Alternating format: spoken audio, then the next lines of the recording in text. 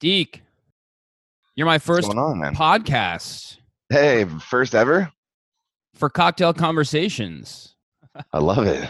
The inaugural.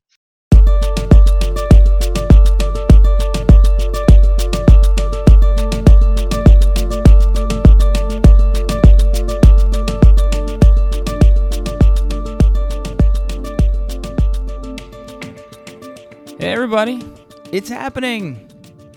This is Cocktail Conversations, and I'm Dave Katniss. For those of you who don't know me, I'm a political reporter in Washington, D.C., but this is a personal podcast, unaffiliated with my employer. Got to get that out there.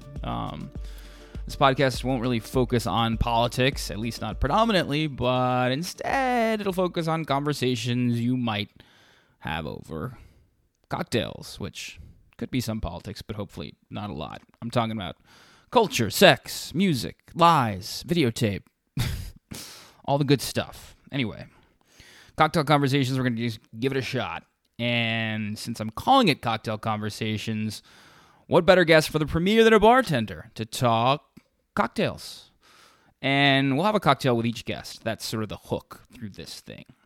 Deke Dunn is a bartender in Washington, D.C. at the Allegory, a bar inside the Eaton Hotel downtown here in Washington. I met Deke through some friends, and he put on an impressive cocktail tasting for me and a few of my compadres. And as someone who tried his hand at the adventurous cocktail making project at home during the pandemic, I immediately had tons of questions for Deke. So if you're a drinker or a frequenter of bars, a consumer of cocktails, this podcast is for you. But I'd love to hear from you about the podcast experiment. Either way, whether you like it, whether you hate it, davekatniss@gmail.com or at Dave Katniss on Instagram or Twitter. That's at DAVECATANESE. Twitter, Insta, or davekatniss@gmail.com. Hit me up with your thoughts. For now, I hope you enjoy Cocktail Conversations, the debut, the first one. Here's Deke Dunn. So, first, what are you drinking? Cheers. Cheers, man. Absolutely. Well, I'm down in Miami right now, and rum. I mean, you can't come to Miami without drinking amazing rum. So I got my hands on a really nice bottle of a Probitas white rum. So I'm just doing a little rum soda, a little highball. Nice. Something light, refreshing to get the day started. So we met a few weeks back through a mutual friend, Nina Verghese. Yep. How do you know Nina? I know Nina through my friend Lauren and Jason, who I knew through my previous political career. And she would come and support me at the Game of Thrones pop-up bar when I first worked there. And then also she was a frequenter at Rasika West End when I bartended there as well. Right. She's a big Rasika fan. Developed a friendship through that. Big Rasika fan. She'd bring a lot of friends through. We just developed a friendship outside of work. And I don't do very often with people. Right. Yeah. So you did a lovely thing for us. You did a tasting for us where I learned the drink that's dubbed the bartender's handshake, and that's kind of where I want to start, because that's what I'm drinking. Something I would have not thought of drinking, frankly. And then you did this presentation for us. I'm into it.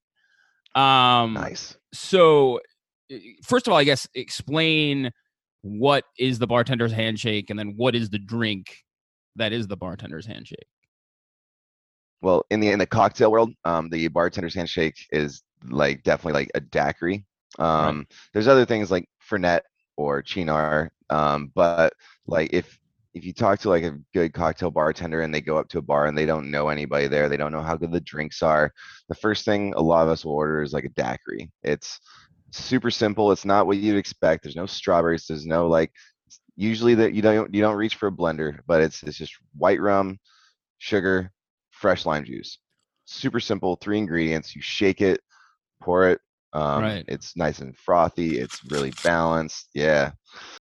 And you can tell a lot by a bartender by just seeing how they make a daiquiri. because it's so simple. But if they know how to make a proper one, then you're probably safe ordering drinks from them for the rest of the night. If not, then you probably get like a light beer, you know? That's interesting. Why Yeah. is it the daiquiri? Because there's three simple ingredients, and that's sort of the test. If the bartender Well, can do that with and balance those correctly. yeah. Well, it goes back to the what we call like the dark ages. You know, the daiquiri got kind of perverted. It got turned into this like fluorescent red strawberry daiquiri blended thing that people would get on cruise ships.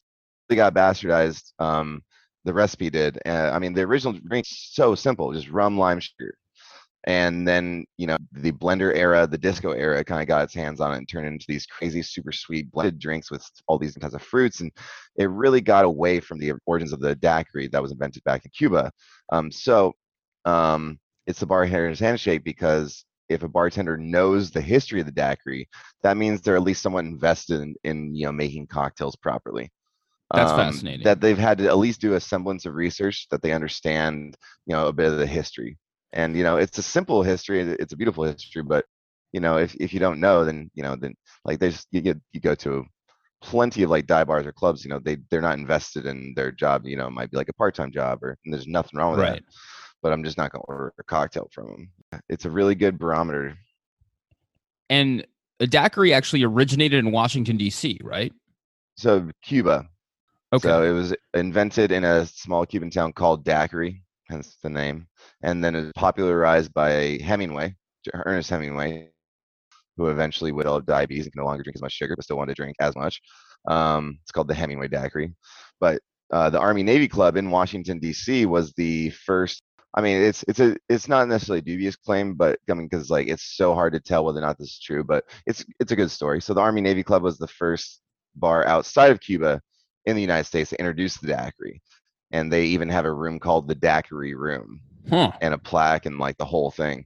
And it's like fairly well verified, but you know, it's in history, how well verified can anything really be, especially in the cocktail world when so many of us are doing like the same thing at the same time naturally, you know, nobody's ripping each other off. It's just like we all come to similar conclusions around the same time because of trends. And but I mean, it's a really cool drink, and if somebody comes to my bar and orders a daiquiri, I immediately take a good look at them, figure out, you know, where they work. You know, are they a bartender? Are they industry? You know, are they a Right. food writer? Like, how do you know?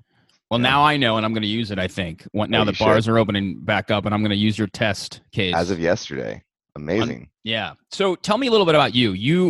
You are a bartender here in DC at the Allegory, which is described as a pocket bar inside the Eaton Yeah, DC we don't. hotel, because it's not a speakeasy, right? Yeah, we don't know exactly where the pocket bar term came from. Okay. But it just kind of showed up at one point. Yeah, we're speakeasy esque. Right. The only thing we really share with speakeasies is that like we have an unmarked door next to some library books, and you know, it's pretty dimly lit, pretty sexy inside. Yep. Other than that, that's kind of where the similarities stop, you know, because we have DJs on the weekends. We try to keep things like really lively and fun. Our goal is basically to have been like we just want to be a 21st century cocktail bar. Like we're really, you know, we're focused on obviously progressive, amazing, delicious cocktails, like incredible vibes, but we're also really focused on, you know, like social issues and, you know, promoting, you know, advocacy and activism for, you know, marginalized groups.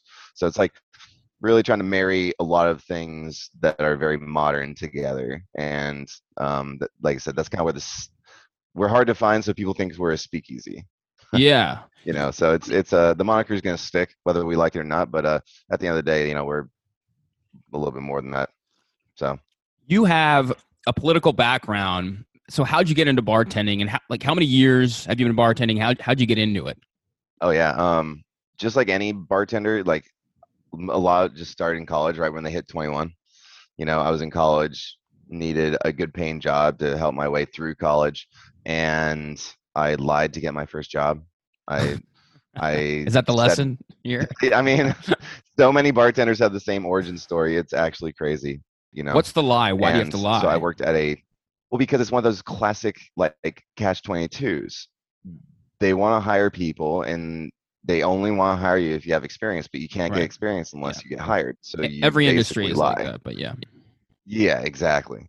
Or you like work your way up. You know, a lot of people work their way up from like server, bar back, whatever. But you know, a lot of bartenders just kind of fudge the truth. And I wasn't inherently lying. I had worked a banquet bar once at a Hilton, so I had technically bartended once before, but started out at a college dive, not really dive bar, but like a college like sports bar, just paying the bills. Yep. And I loved bartending. I love the atmosphere. You know, you make money, but your friends can still come and see you. It's Yeah. still very vibrant. Still feels a bit, you know, like you're out partying with your friends, but you're not actually partying. You're making money. And the infectiousness of the job really stuck with me. And when I worked on the Hill, I worked part time as a bartender on the weekends just to make some extra money because DC is crazy. We're at Rent-wise. like Hawk and Dove or Wonderland Ballroom up in Columbia Wonderland. Heights. Wonderland Ballroom. Oh Yeah. man, I love that place. It's amazing. I left sweaty. I've left many a night sweaty there, but I Oh think yeah, I might be aging out of it it. is very sweaty. I try to avoid Friday and Saturday nights. Yeah. I'd do like the brunch shift. So I'd bartend every once in a while. I'd serve every once in a while. Just stayed involved in the industry. And then in 2016, personally, the election that I was running, I was the campaign manager for a U.S. House race against Liz Cheney, actually, who's all over the news. Oh wow. My candidate was running against Liz Cheney, like a fairly like moderate Republican. I guess he would be like an absolute moderate these days compared Right. to where we are now. We lost that campaign by a fairly handed, you know, sizable margin since Liz Cheney had an absolute war chest. And then the whole rising of Trump and the shifting of politics to more like a populist style. Like I was so burnt out. I was so done with everything. Yep. And I just wanted to be done with it all. And I just wasn't having fun anymore. I wasn't enjoying my job. And that's really important to me. So I ended up getting a job as security at the Game of Thrones pop-up bar in Washington, D.C. That is Just right below me just where completely I random. live. Really, in Shaw. Yeah. It's Yeah. right below me. So did you live there during the Game of Thrones pop-up Oh bar? yeah. I saw the Oh. lines. I saw people with their sweet green hanging out for I couldn't understand it. 4 or But man, 5 hour wait to get in. At one point, it was an 8 hour wait to get in for 2 months. He ended up serving like I think 1,000 or 120,000 people in 2 for months. total. Now, is that just the Game of Thrones, or was that all the That was theme just bars? the Game of Thrones bar. Because they had a Christmas bar, they had a, Oh yeah, you know, all of which were lucrative in their own right. But the but Game of Thrones bar 120,000 was people came through the Game of Thrones bar in DC. Yep. in 2.5 months. That's wild. Yeah, absolutely crazy. But the Game of Thrones bar, as much volume as it was like the first time I'd ever seen craft cocktails executed in the way that they were. That's where you learned how to do sort of the craft cocktail. Is the Game of Thrones? That was my first introduction. Yeah, Huh. that was my first introduction because all the top bartenders in the city wanted to work there because one, the money was lucrative, and you're still like making craft cocktails. The company is very reputable, so I just kind of fell in love with the environment and the intellectual pursuit that all these bartenders were on. You know, they were all super smart, very driven, very scholarly when it came to their work, super professional, but also incredibly fun to be around. It was just infectious. So I fell in love, got a job at Resica West End, and Oh, then 6 months later, I got offered to work at the Gibson, and that's where I like really cut my teeth on cocktails and like really learned the bulk majority of what I know now. And then go and be the part of the opening team of Allegory, and now I run Allegory. So you had quite a Yeah, that's the long trajectory, short of it. pretty fast trajectory to high-end cocktail bars. I I'm mean, very, you didn't. very fortunate. Yeah, I I did mean not that pay my seems like a dues. really fast trajectory for someone who just got in it a couple years ago. It sounds like, right? Yeah, it was a very fast trajectory. I am very fortunate in the respect that I made friends with some of the best, smartest bartenders in the city, and I learned a lot from them. Kind of crash course from the beginning. I got to skip a lot of the tripping and falling over yourself portion because Yeah. I was working with people that were already top bartenders in the country. So share And share some of your insight. When I walk into a bar, what is the telltale sign of a good cocktail bar and a bartender who knows what he or she is doing? well, in my opinion, the best bartender is the one that's gonna make you feel like you're sitting in your living room. Like there was an era of cocktail bartending where it was very pretentious, very stuffy. Like I'm just here to make really good drinks. I don't even think that's like you're not even a bartender at that point. Like bartending means tending the bar. So one, you have to be a master of making cocktails, but two, you have to be a master at creating an environment for people, getting people down at your bar, creating conversations, being hospitable. So super friendly, knowledgeable. It's very important that they ask you like a series of questions about what you like to drink, to really guide you toward the cocktail that you want. You might not know that you want a daiquiri, but they say, oh, do you want something light, refreshing, citrusy, maybe a hint of tropical? Like, oh yeah, that all sounds great, but not too sweet. Yeah, definitely not too sweet. Like, perfect. Here's a daiquiri. It's like it's Yeah. our job to guide you on this journey that is our cocktail bar, and you kind of have to one be just a really good tender of the bar, as in you greet people and create a wonderful experience for people at the bar, but then also the cocktails. You gotta do both. You can't just do one or the other. You gotta have both in your repertoire. So What is the toughest cocktail to nail? ooh, probably get- the Ramos Gin Fizz. Ooh, I love a Yeah. gin fizz. What Yeah. makes that difficult?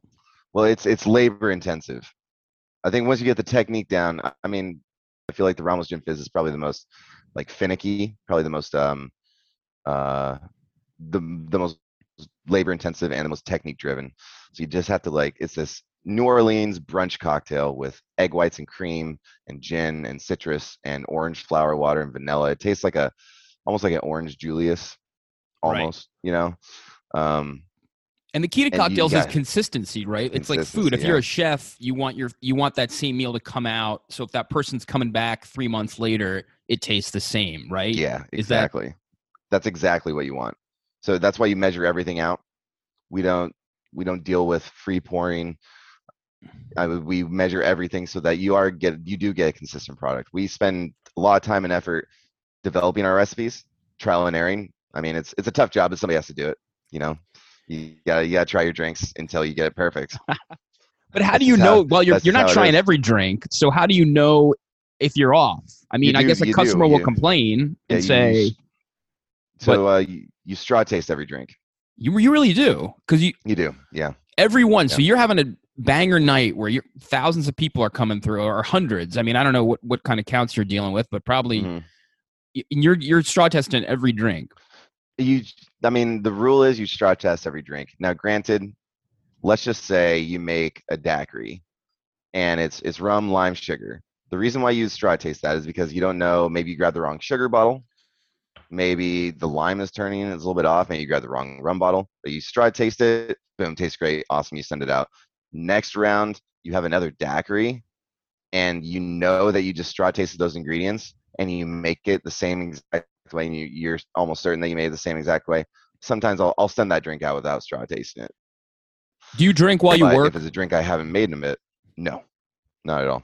Never. No drinking while we work. Is that a telltale that the bartender's charging- fucking around, or is that it's just like a fun thing? I mean, it's a personal preference, but I do believe it is slightly indicative of the bartender's professionalism. Whether or not they're like heavily drinking, a shot with some VIP guests or just guests in general, Right. every once in a while is completely fine. There's nothing wrong with that. I've been to some of the top bars in the world, and they'll take a shot with you because you're a bartender or whatever. And there's nothing wrong with that whatsoever. But if you see them ripping shots with multiple guests and they're getting sloppy behind the bar, Right. there's nothing less appealing to me. If I'm hammered and I'm sloppy and Yeah. like a daiquiri, you pour a little bit extra sugar in there, the balance gets thrown off.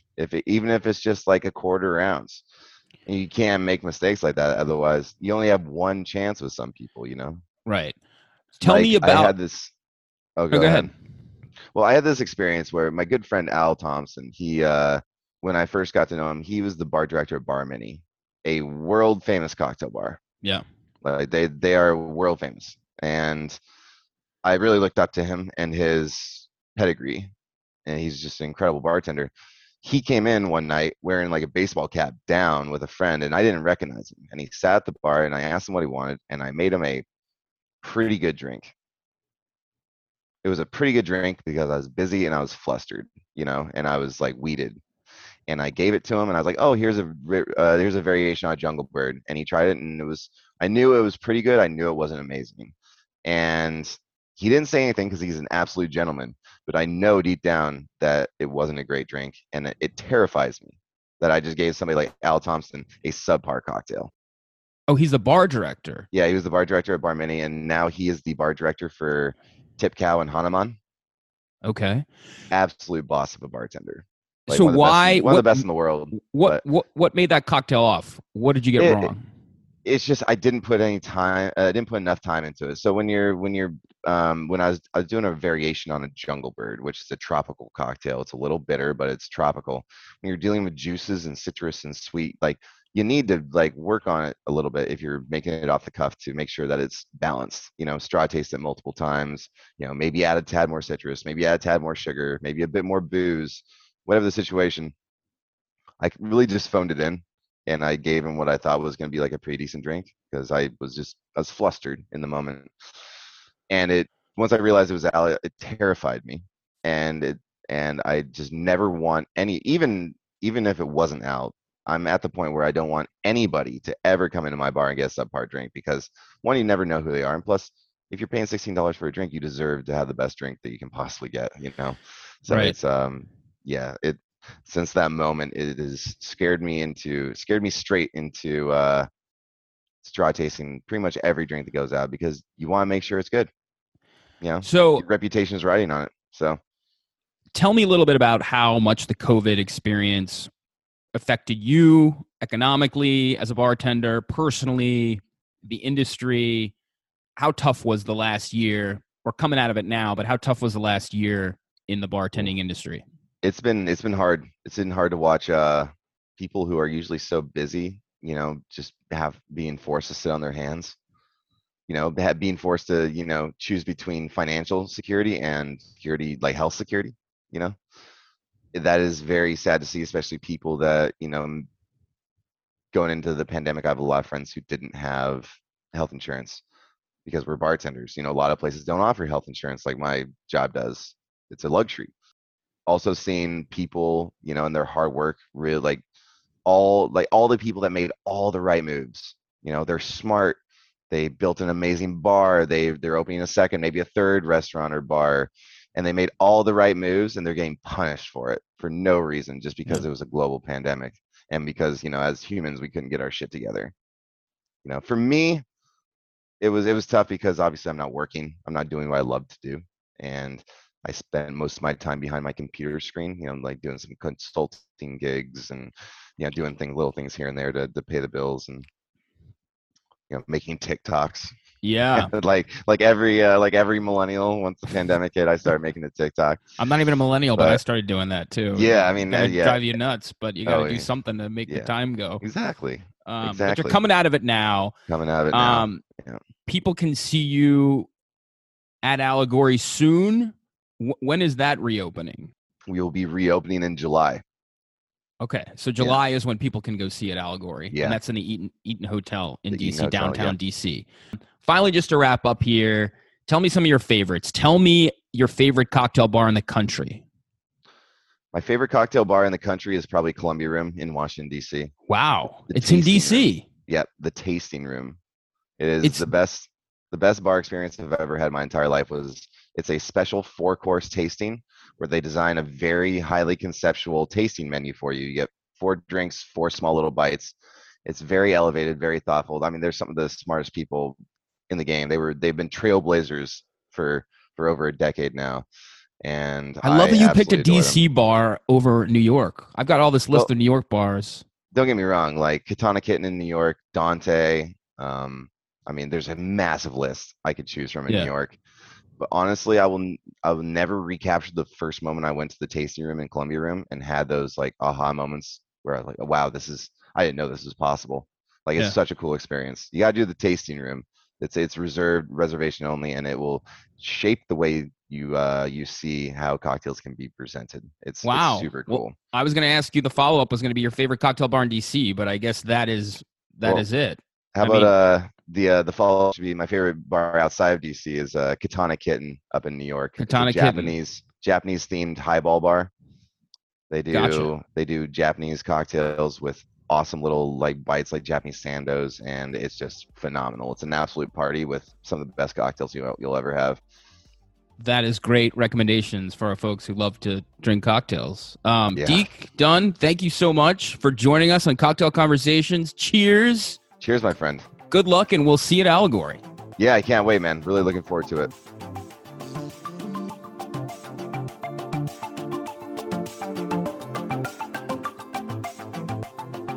That was Deke Dunn, everybody, for our first cocktail conversation. Wow. Can you believe it? Look at all you learned. 120,000 people came through the Game of Thrones bar here in D.C. in one season. The toughest drink to make, the Ramos Gin Fizz. The best bar in the country right here in D.C. The Columbia Room. And the bartender's handshake. You now know what that is. The daiquiri, but not the daiquiri that you thought of. So much knowledge, so much information, jam-packed into our debut cocktail conversation with Deke Dunn. We thank Deke so much. Again, you can see him at Allegory in D.C. this summer, coming up in July. Email me, davecatneys@gmail.com. Message me on Twitter or the Instagram @DaveCatneys. Send me your thoughts. Send me tips, potential guests, whatever you like. Send me cocktails, frankly. Our next cocktail conversation is going to be about sex and relationships. Yeah, you may need more than one cocktail for that one. I'm excited about it. Hey, I'm going to go have another daiquiri. It's damn tasty. Go make one yourself. Enjoy it. And tip your bartenders. And then come back and listen to another cocktail conversation. See you next time.